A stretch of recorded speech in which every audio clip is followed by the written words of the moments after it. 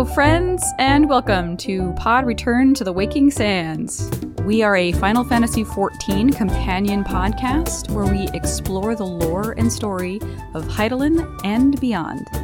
My name is Jen, and I'm joined by my co-host and researcher. I'm Levi. Hello, Levi. Hello, Jen. Today we are finally concluding the Coils of Bahamut. Oh my god. This is the final part of the final coil. Yeah. Wrap it all up. But first, what happened last time, Jen? Last time we did the first 3 turns, and what that entailed, as I'm scrolling up through my notes here, Alize is trying to get into the final fragment areas. We can't find a way in. Ryanje finds a way in. We're using weird experimental ether shit. We get in, we fight I'm Do Good, we fight Kalia in the moon within the moon. And then finally we meet Louis Soir. We throw some fucking truth bombs at him, and he turns into a phoenix, and we beat him, and they have a very nice little family chat at the end. But now we have to go on to finally kill Bahamut. That was a very succinct recap. Thank you, Yes, Jen. I'm trying. And as you can probably tell, I am still getting over my illness because it's been 1 day since the last recording. So my voice will still be a bit messed up and apparently crack from time to time. Yep, I heard it. So Louis Soir, having been freed from Bahamut's grasp, has just given us a transport to the bridge of the final coil. We can just hop across the regeneration chamber, boop, and we will arrive on there, prepared to turn off the final internment Hulk and put this thing to bed once and for all. Yeah, man. Except, as we are standing right by the controls for the last internment Hulk, Alize declares that she will banish Bahamut back into the ether once and for all. She prepares to act. But Bahamut roars and summons a blast of energy. The primal is conscious, apparently. Yeah, he's gotten to that point in the regeneration process, and that's terrifying. And this explosion is really big. Like it fucks them up. Like they got holes in their clothes. They're all like dirty. You know, this is a big deal. The primal prepares for another attack. Alize wonders, is this the end? But no. She recalls Louis Soir's words. She will honor her promise to her grandfather. She will find her own reason to fight, and will not let Bahamut consume all that she knows and loves. You must needs find your own reason to fight for this realm, your own meaning in this sea of chaos.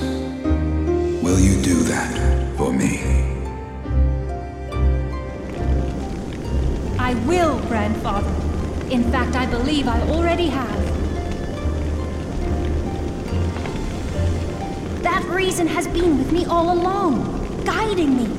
Eorzea's blade of light, shearing through endless shrouds of darkness. I have been shown the miraculous feats of which we are all capable, of which I am capable. So using her Arcanist tome, a gift from Louis Soir, she conjures a force field, and we see a vision of Louis Soir besides her, as though he's helping her to maintain the barrier. The summon is Louis Soir. Yeah. Yeah. That's like, I mean, he'll show up for us regular folk as Phoenix, but for Alize, he shows up as Louis Soir. Right. Because it's been a week in episode years. When Louis Soir perished, he bestowed the essence of the Phoenix Eggy, upon the twins. Yeah. Alphino, hardened by Alize's conviction, steps up as well, opening his codex, preparing to reinforce Alize's shield as the primal blasts away at us. But as he prepares to join his energies to Alize's, the books fly up out of the twins' hands. Beams of energy connect them, and the 2 tomes combine into one, fitting together like a key. Yeah. The twins, completely unfazed by this development, cry out simultaneously for the future of Eorzea. and channel the combined tome's power into us, the Warrior of Light. Hell yeah. Sending us beaming towards Bahamut, right into the Primal's heart. More beams of light follow ours, presumably the other 7 our adventurer faceless friends. adventurers Indeed, yes. who are joining us. Yeah, so we're going to fight Bahamut in his own heart. Before then, Jen. Oh. I do feel bad nitpicking this dramatic scene, and I do love it, but also the secret power of Louis Sua's twin tomes being the ability to beam someone into the heart of an Elder Primal. Okay, seems no, awfully specific. You don't have to get that fucking pedantic with it. Like, all right, children, grandchildren, what my power is going to be with these 2 books combined is the ability to beam someone into the heart of a big thing. I know that seems real specific, but trust me, you'll need it. Like, no, get out of here. It's probably a little bit more flexible than that. I'm just gonna. Just that's my argument. combined. Their powers are greater, I'm sure. Anyway, you are right, Jen. But it does seem a little strange because that is not anything that matches up to a summoner or scholar power in any capacity. Not only that, it takes a bit of a leap of something to conceive of transporting your champion 100%. into the heart of a primal to fight the primal. Right. So of all the places we could fight this thing, it's in there. We're not going to fight it out here or like fly around it or in the holodeck. Yeah. No, it's everybody was on the same page. Everybody was like, absolutely, we're going to the heart. Duh. There it is. Yeah, right. it's one of those magical. things that really only works in narrated fiction. Indeed. Who's going to come up with the idea on the fly of like, let's beam people inside this giant fucking In a purple rock. heart into this rock and see what happens? We're all going to die. But it does pass the vibe check, so it's all good. Correct. Yeah. I didn't think anything of it. I'm like, yep, absolutely. That seems normal. So inside the heart, we appear in a pseudo-reality. We're on a rough disc of wrought metal with an ornate branching pattern of flat metal that expands out from the center of the disc. It's floating, the whole thing is floating in a dark void with a horizon of bright cyan light. There are some abstract fragments of gold metal that float about through the void, and Bahamut waits for us, fully intact, though this cognitive and or spiritual version of Bahamut is much smaller compared to us than the real thing. Right. He's more of like a manageable size. He is not to scale. Yes, or we're not to scale. Something. One of them. Yeah. Maybe, the power of beaming us into a heart also made us huge. Yep. He's still huge, though not as huge. Correct. And it's time for the fight against Bahamut. So during this, answers place. And the thought of if you were progging this for hours on end. Oh my God. And hearing that song nonstop. I mean, what they did, though, which I find neat, is at every phase, the music also changes its phase. Like, you will get to a different chorus, the music will become more fleshed out, and the song will also develop. So, I mean, and we did this when we were doing it. We were standing there at the beginning for quite some time, talking about whatever the fuck. And so the very beginning of that song just kept going and going and going. It just looped on itself. Just the very beginning of it. And I was like, why isn't this song like hitting its bridge or whatever? Like, why isn't it? But when you get into the fight, you realize, oh, it moves up along with the fight. Yeah. Which I thought was really cool. But at the same time, that like those first however many measures of that song, you will hear those a lot. And I don't care how good that song is. Like when we were doing Savage, and I think the last fight had some pretty rad-ass music. And for quite some time, we were like, no, music still slaps. Love it. But towards the end there, I was like, I'm actually starting to hate this too. Yeah, so it seems if this were a normal raid difficulty fight, you'd be in here, maybe wipe once or twice, and be done. Absolutely excellent. It would feel great. But for something on par with Savage difficulty... having to come here, day after day to prog this stuff as, one would if you were without echo, without like the 5 eye level bump. Because this thing's like eye level 130, I think. Yeah. which is almost the very top of A Realm Reborn's gear. That's you maxed out, essentially. Except the weapon here is 135. 135. Which I think almost all of us had it. Well, okay, no. Everybody. There were 2 level 50 characters in the fight. Everyone else was Everybody else 90 was, or some shit. Well, that's right, because we were doing it as our characters, which are level 50. Keeping it real. So yeah, we're working with an eye level of like 131. Yeah. Yeah. Again, it seems like a bold move to risk the impact of the song on that much repetition. That's all I'm saying. For sure. I know. It is what it is. It is what it is. We still love the song, but... Sure, but you were in there for an hour, It was though. a lot of, like, the first bit of that song, and that just gets really tiring. But again, we did not clear the fight, spoiler. We got to the last phase, and we called it good enough after an hour or so of progging. Yeah, because this was, again, we had done all 4 turns in one go, and so we were at about, like, 3.5. We had scheduled 3 hours. We were like, we surveyed the group, like, hey, can anybody stay a little bit after the scheduled time? And everybody was like, yup. And so we did. So that's like, we gave ourselves 1 instance timer to get this done. And if we didn't, then we'll call it good. Yep, exactly. I think it was a fair. And yeah, so we got to the last phase and we called it, but that saw all the mechanics, which was the main goal. To all of my children in whom life flows abundant, to all of my children to whom death hath passed his judgment. This fight, it's kind of odd. It's less complicated, I think, than some of the earlier fights in this coil, but also it's really punishing. I don't remember it. Oh my god. Right? I remember the music. Well, let's get to it. There are dive bombs, right? So, there are dive bombs, correct? Yeah. Good job. Called it. Phase 1. Boy. First off, the tank busters in this thing really suck. It is non-stop tank punishment here. We are having to have the tanks use their invulns to soak like regular tank busters and swap in between like mid-tank buster to spread the hits around because they hit non-stop. There is an attack called Flare Breath, which is a cone of dragon fire that goes out in front of Bahamut, which hits for a ton, and then he like blasts them 2 or 3 times, I think, in a row or something like that. I wasn't taking this one, so I was not intimately familiar, but also I recall from when we were doing this on Blue Mage that he will like chain tank busters together a lot. And they just pop out of nowhere too. There's no cast bar, whatever. It's just like, here we go, have a Flare Breath. Here you go, have a Flatten. So I was just listening to the previous, not the one we did yesterday, but Second Coil Part 2. And you had this same deal in that shit. Where it was like untelegraphed, uncast barred tank busters that you had to invuln for. Yes. That was for Nail. Yeah. But these, though, they are relentless. So you're tank swapping back and forth constantly to try and mitigate this damage and not have a tank die. Because if you let a tank soak the full series of attacks, I think that they're just dead. You can't heal through it.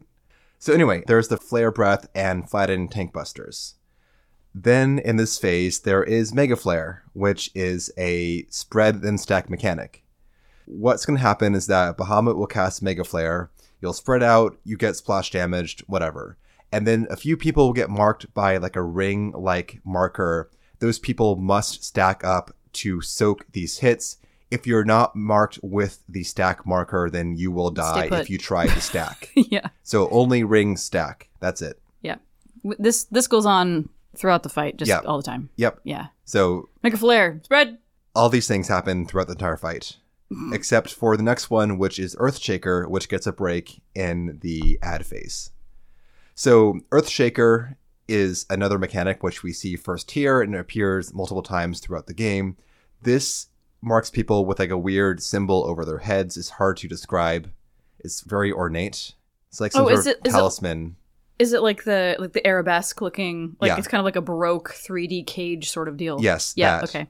Those players will get hit sequentially with line AoEs. And they'll also drop a puddle where they were beforehand. So you both have to Right. spread out so you're not hitting other players. You'll with go them. to, separate areas in the arena on the perimeter and try to plant these things so that they're not fucking up the arena where Yep. everybody else is. Because they will persist for quite some time. Yes. And they hit really hard. And you have to be healed while being hit by these because they will fuck you up. they will kill someone if they're not healed mid-Earthshaker. Correct. And the timing, actually, it took me a couple of times to kind of figure out, because again, it's not very clear when, when the snapshot takes place. Because it's not like the symbol goes away, or you just have to kind of like count down in your own head or feel it out. So the thing goes down and you gotta it was hard to calibrate. Yeah, you've got to scoot forward a few feet and then be hit by the second one, scoot forward, and so on. Yeah. There was, anyway, it was a little dicey. Yep. After you do that for a while, it is time for the phase change. The boss casts Gigaflare, which is a giant raid-wide. Yeah, everybody mid. Yep. It's a tough one. Of course, the flares are Bahamut's signature skills. Indeed. Mega Flare, Gigaflare, Ankh-Morn. Terra Flare. Terraflare. Or is it Tetra? One of the two. I think it's Terraflare. We'll find out. We'll find out. It's coming soon. Okay, so now we get ads. The ads will tether to Bahamut and strengthen, so the off-tank needs to book it to the ad spawn and grab them before they come for the party. They're likely to beeline for a healer and kill a healer if they're not aggroed ASAP, because the healers are healing constantly. Thank you, our healers. Oh my god, yeah. What a terrible job to do in this raid series. So grab the ad, kill the ad. And then we get Flare Star. These are orbs that will appear in the arena, and they will tether to a certain player. Other players must intercept these orbs and tank them.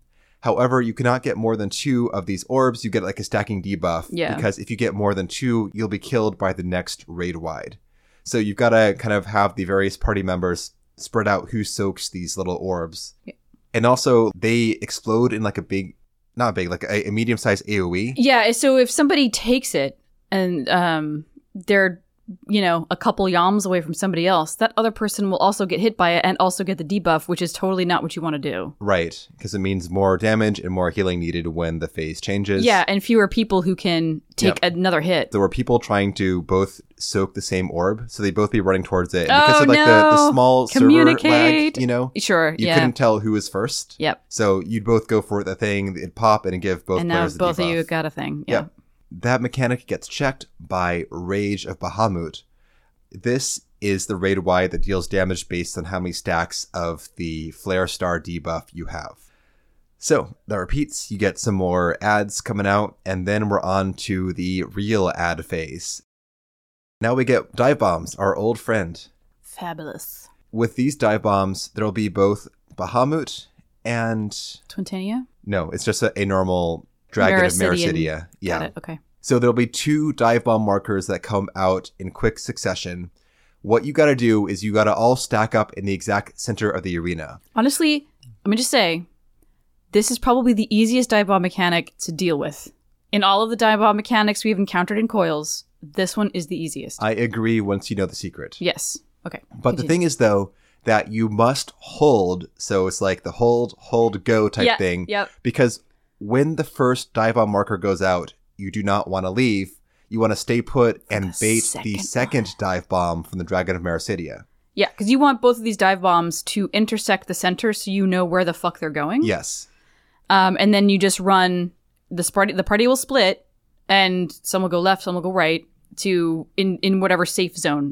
The way it works is that you got to dodge the Bahamut dive bomb first. So you will dodge the flank of Bahamut's path, and then you have to dodge to the flank of the Dragon of Mericidia's dive bomb. Right. So which means you have to be looking around the arena, looking for where these attackers are as you're evading the dive bombs. There is enough time, like, if you fuck up and you don't know where the other dive bomb, like, is going to happen, at a minimum, even if you go to the left or the right, because the Bahamut, you're facing him, so you're gonna go, exactly, his shit is gonna be right down the middle, so you're gonna go left or you're gonna go right. And even if the other dragon dive bombs at, like, let's say 10 o'clock and Bahamut's at 12, you still have that, I just hit the mic, you still have that tiny little pizza slice there, and then you can move into where Bahamut just dive bombed, and you should be okay, in my opinion. in Jin's opinion. Because I think that happened to me a couple times. You know, like there's sometimes the second dragon creates a much tighter safe space, but I think there's enough time you can just scooch. If you get hit, though, you'll be knocked back into the arena's death wall. And also, if you mess up the bait mechanic, or if too many people get hit, you will fail the phase and have to restart because this whole phase is one big DPS check effectively. The ads will keep spawning in non-stop succession on a timer. They don't care about your schedule. They'll keep coming out when they come out. Mm-hmm. So after we dodge the dive bombs, we get our first ads. Essentially, during the phase, we'll get a bunch of fucking dragons coming out. There are a lot. There are big dragons and small dragons and dragonflies and all these stuff. They all come out. Mm-hmm. You might need to split some of them, focus one, whatever. You're okay if people are alive, you've got enough damage. However, if people are dying to either the dragons or to the dive bombs, you are screwed because they will keep on spawning and they will overwhelm you easily. Indeed. So hopefully you get your stuff dodged and you keep on top of the ads during the ads phase. Eventually, after 2 more dive bombs, there will be a Terra Flare. That is the name of the mechanic, Jin. Terra Flare. All right. So you all stack up in the middle of the arena, and you get another Neuralink coming out. The same thing from turn 5, where you have that kind of black staticky area that reduces damage. You stack up inside the Neuralink, and with that, plus a lot of MIT, you can survive the enormous raid wide of the Terra Flare. Yep. This is Bahamut's ultimate attack. When he unleashes this has like the multitude of tendrils of light that fly over the place, and the entire screen will go white. When your vision is restored, the previously blue horizon, cyan horizon, is now replaced by a blazing red void. Yeah. And this is when the music really kicks up. Yeah.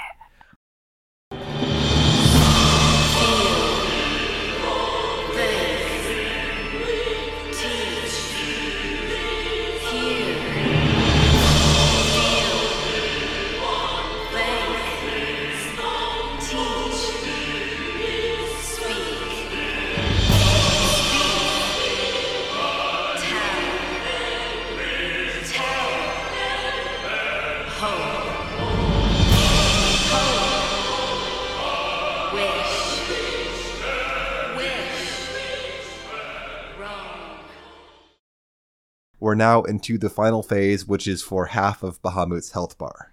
So on top of all of the earlier attacks we mentioned, now we get Akmorn, which is a multi-hit tank buster. Yeah. They also tether to a player. If they're in range, they will help to soak the damage from this attack. So you want to grab the tether. The other tank wants to grab this tether and bring it to the main tank so they can split that damage. The Mega Flares continue too, the one where you have to spread and then the people with a ring stack, but also there'll be tower markers as well, which you want to have someone be inside to soak the damage before the tower goes off and will explode for massive damage. So as always, soak the towers, stack the ring markers. And then we get more Earthshakers with a twist. Now we get a new mechanic within this called Tempest Wing. This causes the Earthshaker players to get twisters, our old friend. Yeah. So they have to make sure they do not bring their twisters to other players while they're resolving that mechanic until after the twisters get dropped safely, then they can return.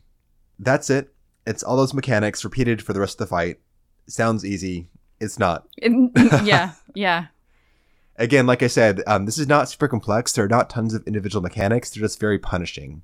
So if you mess them up slightly, whatever, you're going to lose someone and then you will death spiral very quickly. Mm-hmm. If you lose a tank or healer, you might just have to wipe it because you'll be below that very minimal threshold of survivability. Yeah.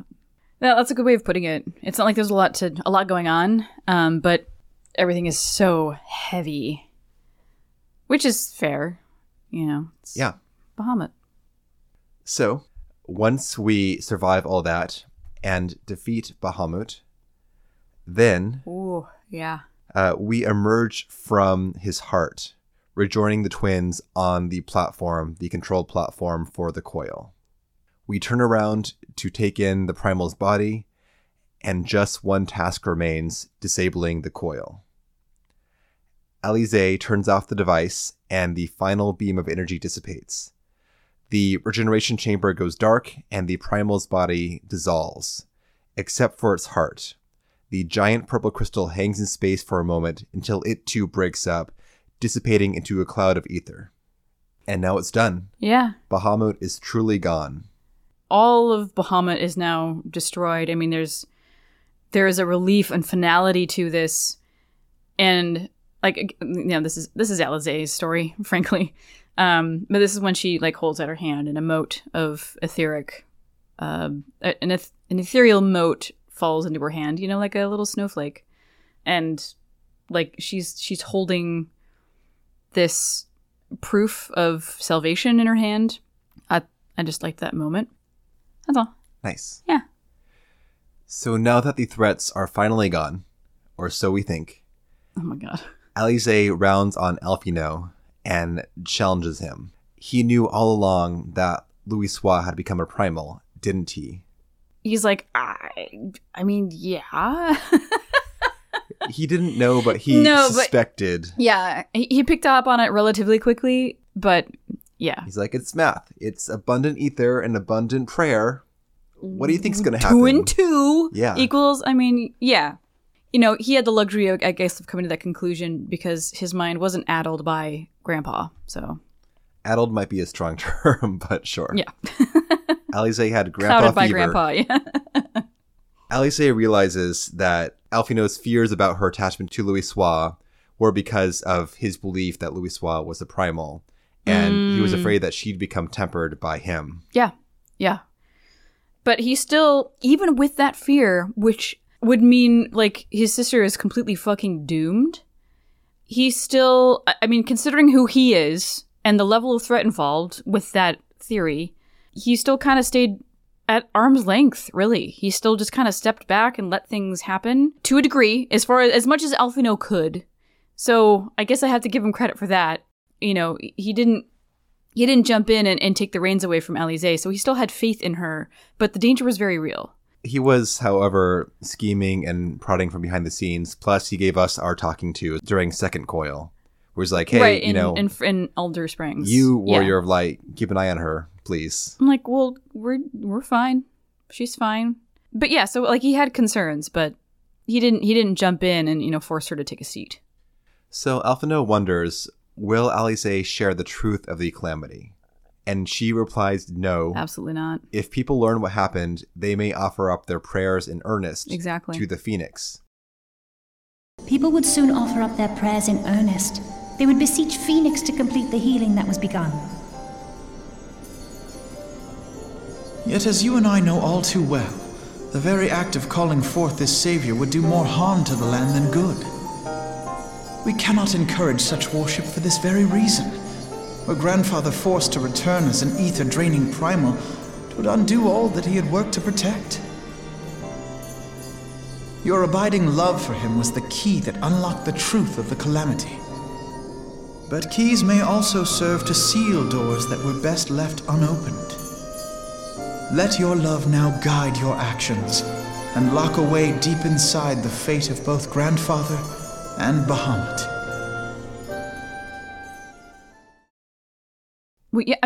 The temptation for people to be like, oh my god, Louisoix is a primal.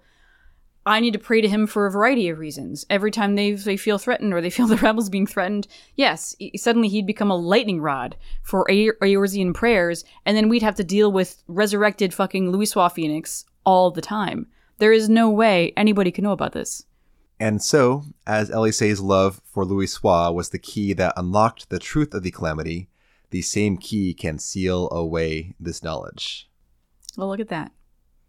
This is looping right back into Alphino's speech to himself. Yeah. Exactly. Yeah. It's all coming up Alphino. And he starts hitting her kind of hard here, really leaning on her a bit and getting back to kind of shitty Alphino, because he starts saying, if Alizé loves Louisoix, she should make sure she preserves his legacy by concealing this dangerous truth. If you really love Grandpa, then you're going to do what I say. The thing is, he's patronizing as fuck. Like, she easily came to the same conclusion. She's not a fucking idiot. And she calls him out on this too. She's like, I know what you're doing, Alphino, and I'm already on board, so you can shut knock it off. Yeah.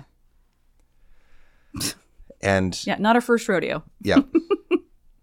So we emerge for the final time from Dalamud's talons. And Alize right now has the quest marker, but if we talk to Alphino, he's got some words. In spite of your presence, he says, you being us, the Warrior of Light, I must confess that there were moments when I feared the worst. But in the end, you plucked us from the flames and bore us safe onto victory, just as you always have. Oh, And as for Alize, I have never been more proud to call her my sister. wow. Oh, that's very sweet. That's why you got to click on the bystanders, Jin. I know, right? I've been trying to do that more because, especially if I feel like a little bit more emotionally invested in what's going on, it feels weird to just like walk away from a group of people that I just, that we've trauma bonded. So I've been doing that more, and it's usually, it makes you feel better. Yeah. It offers closure. Yes. Now, Alize bids us to return to Urianger, who is doubtlessly worried about us over at the ceruleum processing plant. Well, like, we get there and he's like, hey, what's up? I don't remember the dialogue between us and Urianger. I just remember when the twins join us. He just says, hey, what's up? And then they show up. Right, pretty okay, much. cool. So yeah, we meet up with Urianger, and then the twins come strolling up, and they look like hell, let's be honest. Urianger is immediately like, holy shit, what happened to you two? And I need to make some salve and blah, blah, blah. And Alize just laughs at him. She's like, I promise you we are fine. And, we have some minor wounds, but our greatest hurts have been healed already, thanks to grandfather. Now, as the twins are now relaying their plan to Urianger about shutting down entrances to the fragments, getting the Alliance leadership on board to, we're kind of keeping Alliance leadership in the dark here as well. Like, this is on a need-to-know basis, and frankly, they don't need to know. They just need to know that the threat has been dealt with. Bahamut is no more. Don't ask any questions. Close off the fragments forever and ever and ever. Do not let anybody else down there. Then it becomes, Alphino's job, which he volunteers for, and Alize is like, why are you doing this? To keep me out of your diplomacy shit? And he's like, I love diplomacy and you don't. Why wouldn't I do this? And she's like, fine. That is a hell of a summary of... No, that's what happens. Yeah, that's what happens. It's pretty cute. Because he's like, well, let me talk to Alliance leadership. And she's like, why do you keep cutting me out of that shit? And he's like, because you hate it. And I kind of like it, and I'm kind of good at it. Okay, fine. Alize has taken charge of this whole thing. She's been through quite a bit. Yes, Alphino has been doing some behind-the-scenes fuckery and kind of, keeping half an eye on things. But this is definitely Alize's jam, and this is her story. Her I don't know if it's like a coming of age, but it's close. So Alphino and Urianger are going to go and do diplomatic shit. They're going to tell the Alliance leadership, close all this stuff off. As Alphino and Urianger go to walk away, Alize calls after him. Hey, though our paths are different, we share the same goal, do we not? I thought this was... She hates when her brother gets all up in her shit, but she's still trying so hard for his, approval. That, to know that they're, on the same page, she kind of needs that from him. Despite us witnessing their dynamic, I thought this was a really, kind of like a really vulnerable moment for her to check in. And he says, of course, whatever path we choose to take, our hearts will always lead us to the same end. And, great. And she seems extremely relieved by this. And then she turns to us, the Warrior of Light, and she says, there's a place that I would like to visit. Would you accompany me? And that place is the Burning Wall. So Alize excuses herself to change out of her beaten and battered clothes. Up, yeah. And we jump over to the Burning Wall again. And Alize shows up, now with a makeover. She's wearing a white tunic with red accents now. Right. It's red elf. Finally out of the twin garb. Right. One of those rare moments we see her in something that isn't her, uniform. She notes that even though we disable the Hulk, the corrupted crystal and the fragments of Dalamud will still stand. Yeah. She was of course. you kind of half expect... and like this is I guess like the trope in these, in like a cinematic aspect where you like beat the big boss and suddenly everything the big boss had done just kind of magically disappears from everywhere. So if the boss had unleashed some kind of like vine plague on the planet, you beat the boss, vine plague, poof, gone. And all the cities are back to normal and people can go back to their houses, whatever. So it's kind of funny that, not really funny, but interesting that she kind of touches on a weird, like, real world cinematic trope, you know? But anyway, so she's like, you have to have expected to be gone, but of course it wouldn't be. The landscape will persist and it will look like this long after we're gone. Yes. Yeah. And at this point, a mother and child pass by, heading to a holy site, a stone etched with the symbol of Azema. I believe this is also one of the 12 prayer sites before the calamity for the pilgrimage. Yep. And so life goes on, Alice says. The conversation moves on now to Alfino's task of covering up what we learned. Yeah, it's cover up. But for all the right reasons. Though Alice agrees with the deception, she mourns that nobody will know of our triumph over Bahamut. We're chill, though. Yeah. We take a walk to an overlook in the burning wall, one of the upper tendrils of corrupted crystal that looms over a chasm, and Alice holds a flower in her hands. I think this is an Nemean lily, as is tradition. She says, "For grandfather Nail and the dragons of Mericidia, for all who were taken by the calamity." And she offers the flower to the wind. Well, she places it on the ground and steps back, and then the wind takes it. My Bijan. Yes, it's a little different. Fine. It's a little subtly different. So she places it there, but then, the universe decides, I'll take that, thank you. And it floats. So we're standing on a cliff that has an unobstructed view to the entrance of the fragment. And that's where the flower starts to float towards. It's great. It's poetry. She turns to us, and this is when she starts to tell us about her plans for herself moving forward. That, when the dust settles on this whole thing, she's going to start a new adventure, and she's going to be searching for her reason to fight for Eorzea. And we're going to go on, us being the Warrior of Light, we're going to go on and continue helping people, growing stronger as we do. And maybe someday she can be Eorzea's sword in the darkness, as we are. Not only that, she will not be outdone by Alfino. But she says this kind of like as a joke, because we both chuckle at this. Like, yeah, man. Like, this is very tongue-in-cheek. Like, she gets it. We're all aware of the dynamic. And when next we meet, she promises not to disappoint us. I'm like, how could she ever? And we now give her, in response to this, the dorkiest fucking thumbs up ever. Hey! Just maybe shut the fuck up and just smile like you do. No. Smile and nod. Arm out, thumb up. Yeah! How embarrassing. Yeah, for us. Mm-hmm. And that's the end. On that final note. That's it. Yeah, we walk away in opposite directions. Bye. Us cringing to ourselves. Why do we do that? We have no regrets. We're the fucking Warrior of Light. We can thumbs up anybody we want, whatever we want.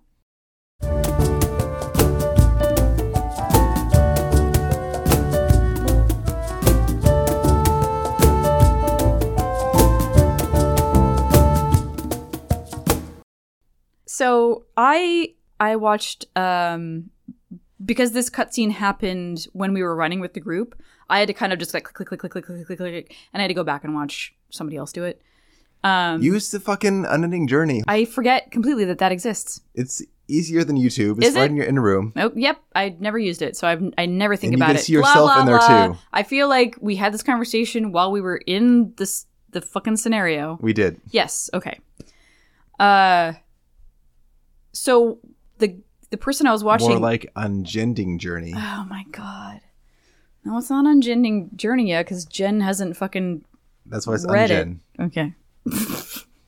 Good one.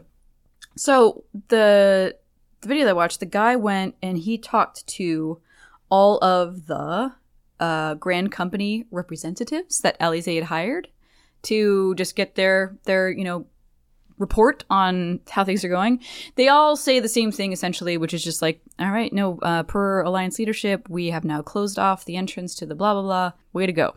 The lieutenant in Fallgord Float, however, had a little bit more to say because she knows, she's like, it is a burden to know what happened down there and to not be able to share it and not be able to like loudly rejoice about it because obviously I can't, it is super mega top secret. And then this guy, he goes back to the Waking Sands and checks in with Urianger.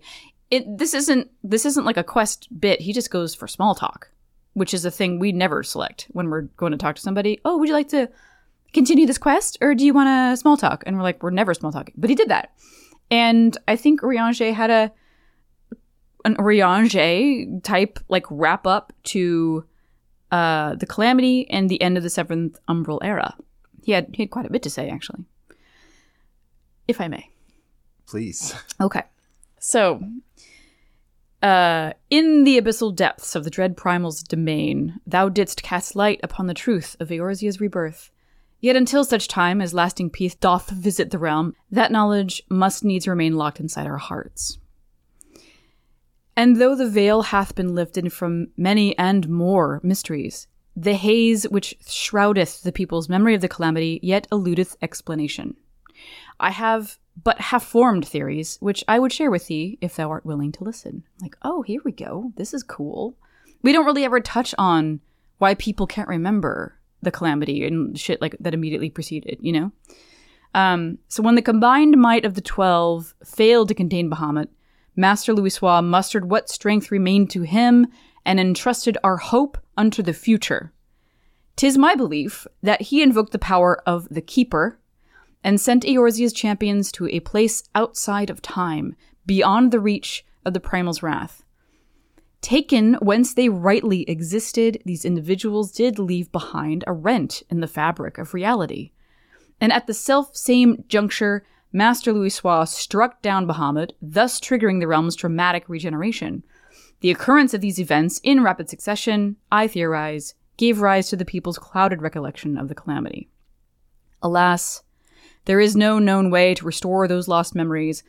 Let it be enough that the 7th Umbral Era is truly over, and the people may finally turn towards a brighter future, assured in the knowledge that a new Warrior of Light walketh with them. Nice. I think that was a lovely. I really loved Alizé's kind of,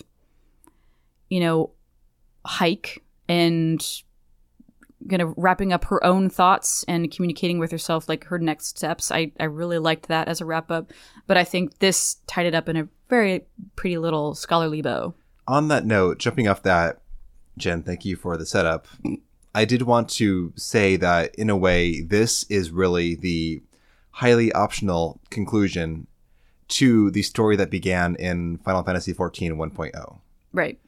Because this finally puts to a close to we now know enough. The big mysteries have been lifted, for us at least, and we can now move forward knowing that the effects of the Calamity and the lingering dangers are now gone.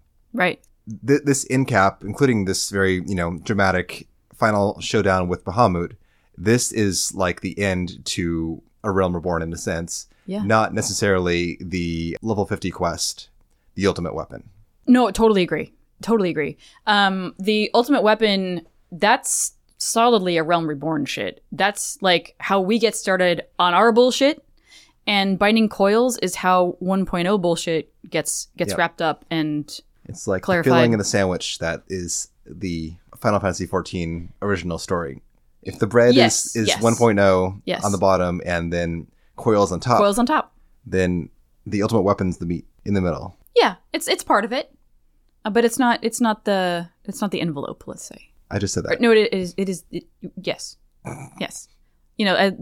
How a normal person refers to the bread in a sandwich as its envelope. Anyway.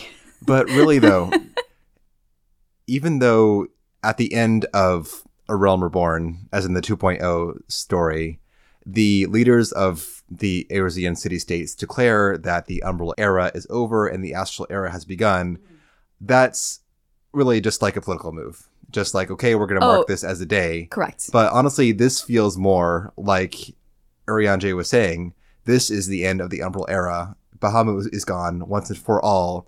The ether that was pent up in Bahamut that had been invoked during the summoning of the 12, this is now free to return to the land. It can now truly begin to heal. Mm-hmm. So this feels to me like the actual end to the Umbral era. 100%. Totally. Yeah. They didn't, it was an appropriate time to like usher that in psychologically, but functionally, this is where it ends. Yeah. Yeah. Yep. The secret end to the 7th Umbral era. Yeah. And we're one of 12 people that know about it. I'm saying 12 because that's the magic number. It is. Mm-hmm.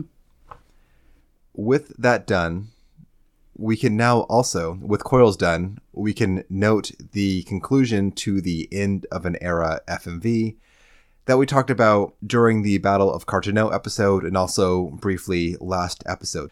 So a follow-up FMV was published after Coils, which included the sequence which we saw during our talk with Louisoix when we defeated him in his Phoenix form. So this full, I think 12 or so minute long FMV called Flames of Truth. This combines the Battle of Carteneau, Bahamut, Crashdown, plus Phoenix into one giant sequence. Nice. And a single narrative piece. So you can search for Flames of Truth on YouTube or whatever and see everything together in one solid sequence. Love it. Highly recommend. Yes, definitely. It'll feed your soul. It will feed your soul indeed. Speaking of things that feed souls, or rather will not, that will eat your soul, there's like a Final Fantasy XIV advertisement out there, and it's a commercial, and it is like a bunch of random ass, like dork ass players in, I don't know, like costumes showing up in Carteneau, and there's like Louisoix. It's such a bastardization of this whole moment in service of an ad for Final Fantasy XIV. It's deeply upsetting, and I kind of love cringe shit like that. Like I love bad movies, but this is insulting to Louisoix's memory and all who died on Carteneau Flats. So, I mean, watch at your own risk, but like, good God, who greenlit that shit? Like, it couldn't have been the people, the devs that I respect and enjoy. Like, there's no way. It had to have been like some shitfuck suit at Square Enix that was like, yeah, let these random ass dork boys in their little costumes feel like they're part of a history. The commercial that Jen's talking about has like an in-game rendered Louisoix giving a dramatic speech to a bunch of Voices office weird. workers or whatever. Yeah, it's like it's us, Yeah. The assholes sitting in the desk chair at the computer, and we're all like lined up around the battlefield thinking that we're special, and Louisoix is sitting there telling us that we're special. It's gross. I hate it. Anyway, that exists. Thanks, Jen. So I wanted to respeak, whatever, a Discord post from one of our members here, one of our listeners, about the kind of real world tie-ins to Bahamut. Again, have not vetted, but we'll trust this person to know their stuff because I do not know this stuff. It's interesting. It's a jumping off point. Yep. Yeah. So speaking of the underground cavern in which we see Bahamut's regenerating body, this ties back to the real-world mythology of Bahamut, from which the in-game creature derives his name. So Bahamut, in Quranic cosmology, was the base layer of the support structure upholding the earth. And the mythological Bahamut is a vast fish upon which stands a bull, upon whose shoulders is an angel who upholds the world. And seeing Bahamut underground like this resonates with that kind of, backbone Absolutely. of the earth type. Especially because when we first see remnants of his physical form in that very first chamber, it's like the the bones of his wings. Yeah. That are literally tied to the earth via these bridges of crystal and rock. So very evocative. Right. This listener had said that the crystals entombing him kind of evoke the supportive nature of the great fish. Pretty cool. Love that. And like we know that the devs pull very heavily from mythology. Very obviously. heavily. But like they don't discriminate. It's like all of it. It's either all inspired by or kind of bastardizing in some cases. But sure. But at the same time, it's like these, so many, the names of people, places, and things, they resonate sometimes like subconsciously. Like it feels significant in a way that maybe we can't pinpoint. And like that post encapsulates exactly why I have that feeling sometimes playing this game. Because you know these names are referential, but they're not done accidentally. It's not like they're just pulling fancy-ass old-timey names out of a bag. They're applying them appropriately to things that are, like, narratively adjacent. Or, philosophically, whatever. So I love that so much about this game. Well, the last thing I want to talk about, Jen, today is the whole Grand Company thing, which we had kind of talked around last time. Right. Those random Immortal Flames guys, and you're like, what the fuck? Well, we solved that mystery, Jen. I thought so too! But, so here's the thing. This whole... It's very kind of odd, frankly. Alice wanted to keep everyone out of this thing. She wanted Coils to be her baby, her project, right? Mm-hmm. Even though this is something that she knew from the very beginning affected everyone. This isn't something that you can do alone. This is Alize's major personality flaw. Let me do it myself. Girl, you cannot do it yourself. You need help. Try to find a balance there. So that this is totally her thing. Yeah, I would call that a very selfish act, frankly. And if we had not succeeded, that would be like catastrophically selfish.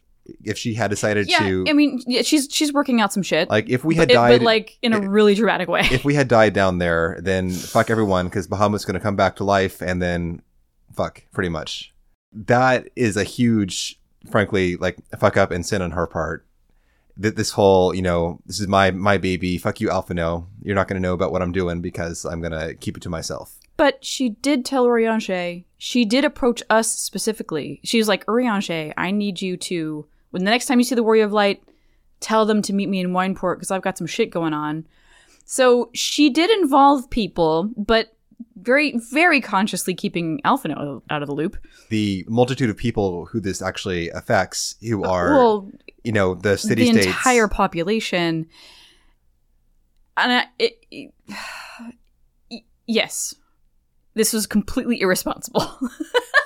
But I do just want to point out that this kind of comes back into a neat bow at the end, because her keeping them in the dark has allowed them to do this cover-up with a lot more simplicity than if they had told high-ranking Grand Company members and so on. And I think, one, I don't think that was by design. That's just the way it worked out.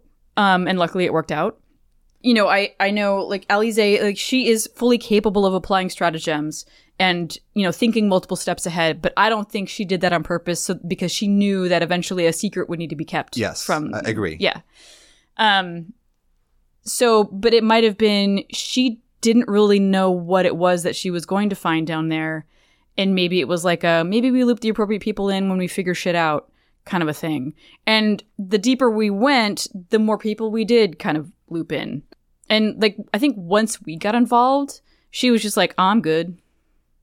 I got the Warrior Light. We're fine. Sure. I'd say, though, that a lot of these people were brought in not with her blessing. Like, Urianger brought in Rambrose and Alphino. And then Alphino brought in other individuals, including the other retainer. So Alize and Urianger are very familiar with one another. They go way back. They're Charlians. So... that may have been kind of her, like, tacit endorsement of allowing other people to get involved as long as Urianger vetted them and deemed it appropriate. I don't think that's true because she gets pissed at him for letting someone else in even before we know Alphino was the one that he involved. Because in the lead up to Final Coil, she's mad at him for having brought in an unknown period.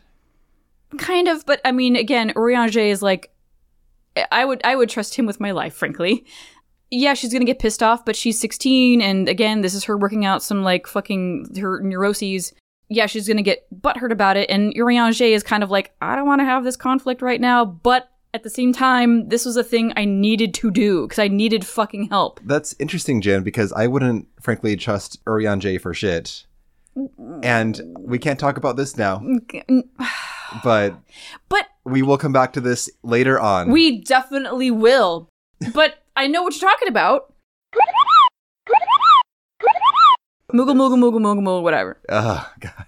I strongly disagree. Fine. Save that fucking venom for the future when we can talk about it. In a year. Yes. Yeah, but anyway, though, it's very narratively convenient that it works out this way in a sense. It absolutely is. But yes. that said, I still can't condone the act of Alice having left out the numerous stakeholders for this goings-on. Totally agree. Out of personal pride. Totally agree. Accidentally, it worked out. Yes. But, yep. You know? So 2 wrongs made a right, but not on purpose. Yeah. Don't, go to therapy instead. Don't beat Bahamut. Jen, do you have any further thoughts on Coils overall before we wrap up? I love Alize. She's my girl. And I love that this is Alize's story. And I was like, oh, I love this character immediately. We don't get to see Alize until much later on. Because, I know. It's so and weird. also, she has had her transformation. Because if you're doing MSQ only, you see her and she is transformed. Like both physically and emotionally. Mm-hmm. And the reason why is the Coils story. Right. So this, again, we said it beforehand, this is Alize's backstory. This is it. This is the formational moment for her. Yes. To become Alize. So if you don't do this and you have strong feelings about Alize... Fuck you. Fuck you. You don't know her. Oh, wow. You actually went there.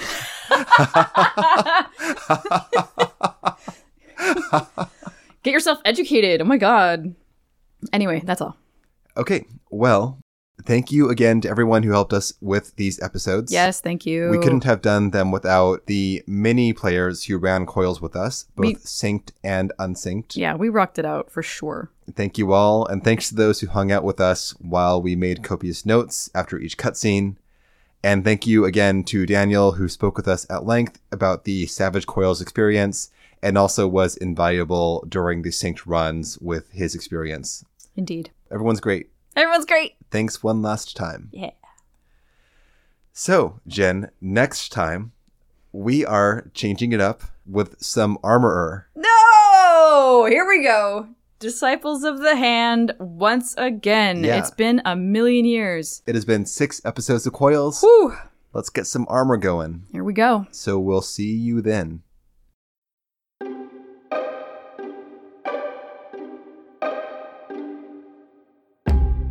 And that will do it for today's episode. Thank y'all again so much for listening and being you and being there. If you want to get in touch, you can at podreturnffxiv@gmail.com. Check the show notes for our Discord. You can meet some of the awesome people that have helped us out on these runs and have offered lore exposition. And you can share screenshots and make friends, and it's an amazing group of people. And we also have our Patreon, patreon.com/podreturnffxiv. We're just doing $1 a month. You get access to some additional content. We talk about seasonal events. We actually talk about the Final Fantasy XIV card game. Final Fantasy trading card game. Don't get it twisted. 14 edition. Yes. We have thoughts on that. There's a special guest involved. But yeah, if you want to throw us a tip, we would super, super appreciate it. With that, we hope you enjoyed the episode. Have a good day or night, and we will see you next time.